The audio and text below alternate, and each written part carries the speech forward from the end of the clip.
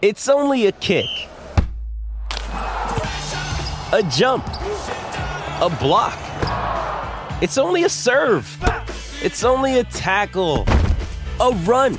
It's only for the fans. After all, it's only pressure. You got this. Adidas.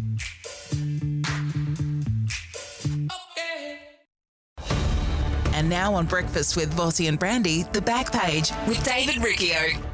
David, good morning. Hey, good morning, Brandy. Good morning, Copes. Should the NRL have changed the kickoff time of the prelim to cater for the Warriors? We've just had a couple of Warriors text through saying we're used to the 9:50 kickoff. No doubt they want an earlier one, but does it mean we change the times? Absolutely. 100% we do. Guys, we need to get a grasp on what is happening in New Zealand in relation to the growth of the game. And it is unprecedented interest in the Warriors, and overarching that is the NRL. The brand is making inroads like we haven't seen before in New Zealand. And when we get to the discussion point about a second team in New Zealand and potentially taking a state of origin match to New Zealand, well, you need to jump on any significant opportunity that comes your way, and that is right now.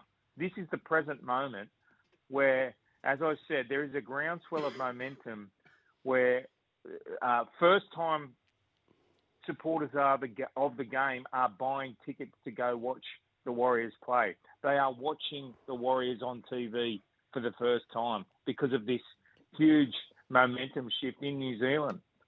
You cannot buy a jersey, guys. You can't buy a Warriors jersey in New Zealand. It is huge, right? So the NRL needed to pivot. They really did. They needed to pivot and change the kickoff time to cater for this moment in time. This is a monumental moment for the game as far as the growth is concerned. But it's too late now, isn't it? It's too. It is, mate. Yeah, it's too late. It is too late. It is too late, and it should have been changed, and it should have been foreshadowed. It should have been thought of beforehand. I understand the biggest investors in this are the TV broadcasters, but the NRL have shown, and credit to them, it was a terrific move to move these games to 4:00 in the afternoon. And I'm talking about the Warriors semi-finals throughout this final series. They've done it before, and the TV ratings have been strong. They have been strong, and the crowds have been strong on each of those 4:00 kickoffs, 6:00 back in New Zealand.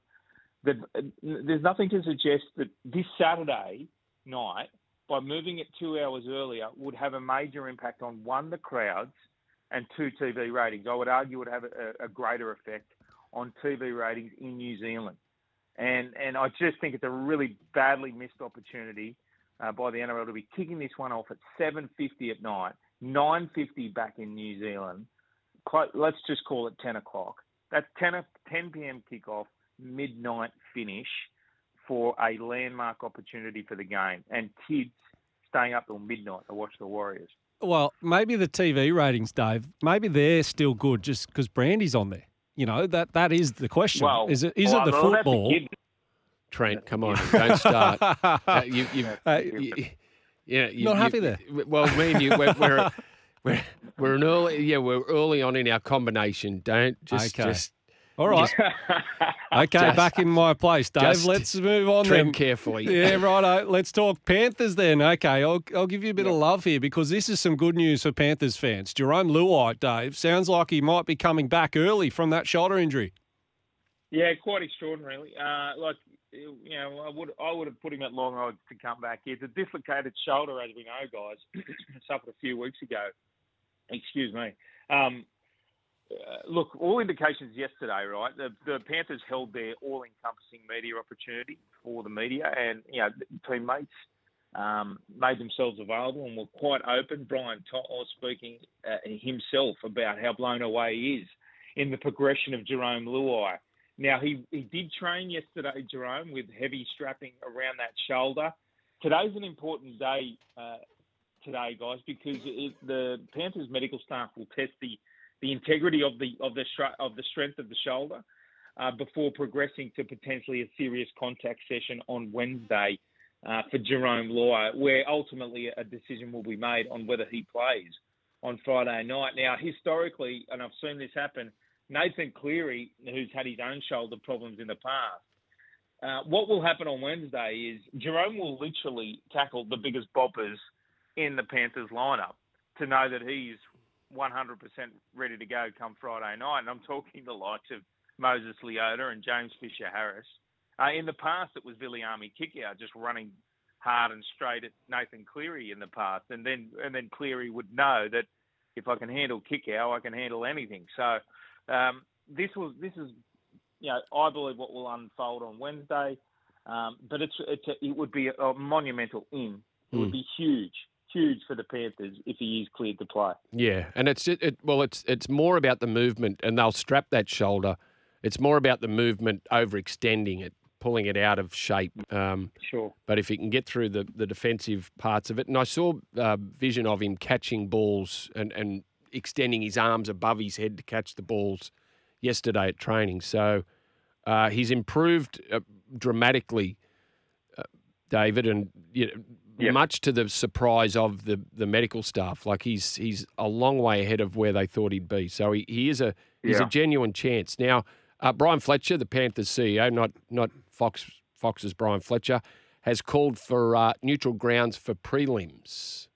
Yeah. And guys, I've got to say, I'm in Fletcher's camp here. This and I come from a place because it's not a level playing field, guys. It's not a level playing field. When you get to a prelim, and let's just use the Warriors, for example, have to go to Suncorp Stadium. It's Broncos' home ground, where Penrith are playing this Friday night at a neutral ground. It's not their home ground. Melbourne Storm get to come to Homebush. They've played there previously at a number of occasions. Okay, no doubt, absolutely no doubt. The Panthers will have an overwhelming support of fan base, much larger than what the Melbourne Storm will within a core stadium. But guys, if it's one rule for one, it has to be for all. And it's a byproduct of what the game is confronting, and it is the stadium issue, right? It's the fact that Bluebet Stadium at Penrith can only hold 22,000 fans, and the NRL don't want to lock out, I would think another 10,000 at least, by playing it there. But it's not fair because only because Suncorp is a major city and Broncos are a one-team town until the Dolphins came in this season. So yeah, I think Fletcher's got a pretty good argument there. Yeah, Townsville. So the Cowboys used to go down to Suncorp, but last year they played their prelim final at home, didn't they? And they got beaten. Did. They got beaten by the No Eels. matter. That's right.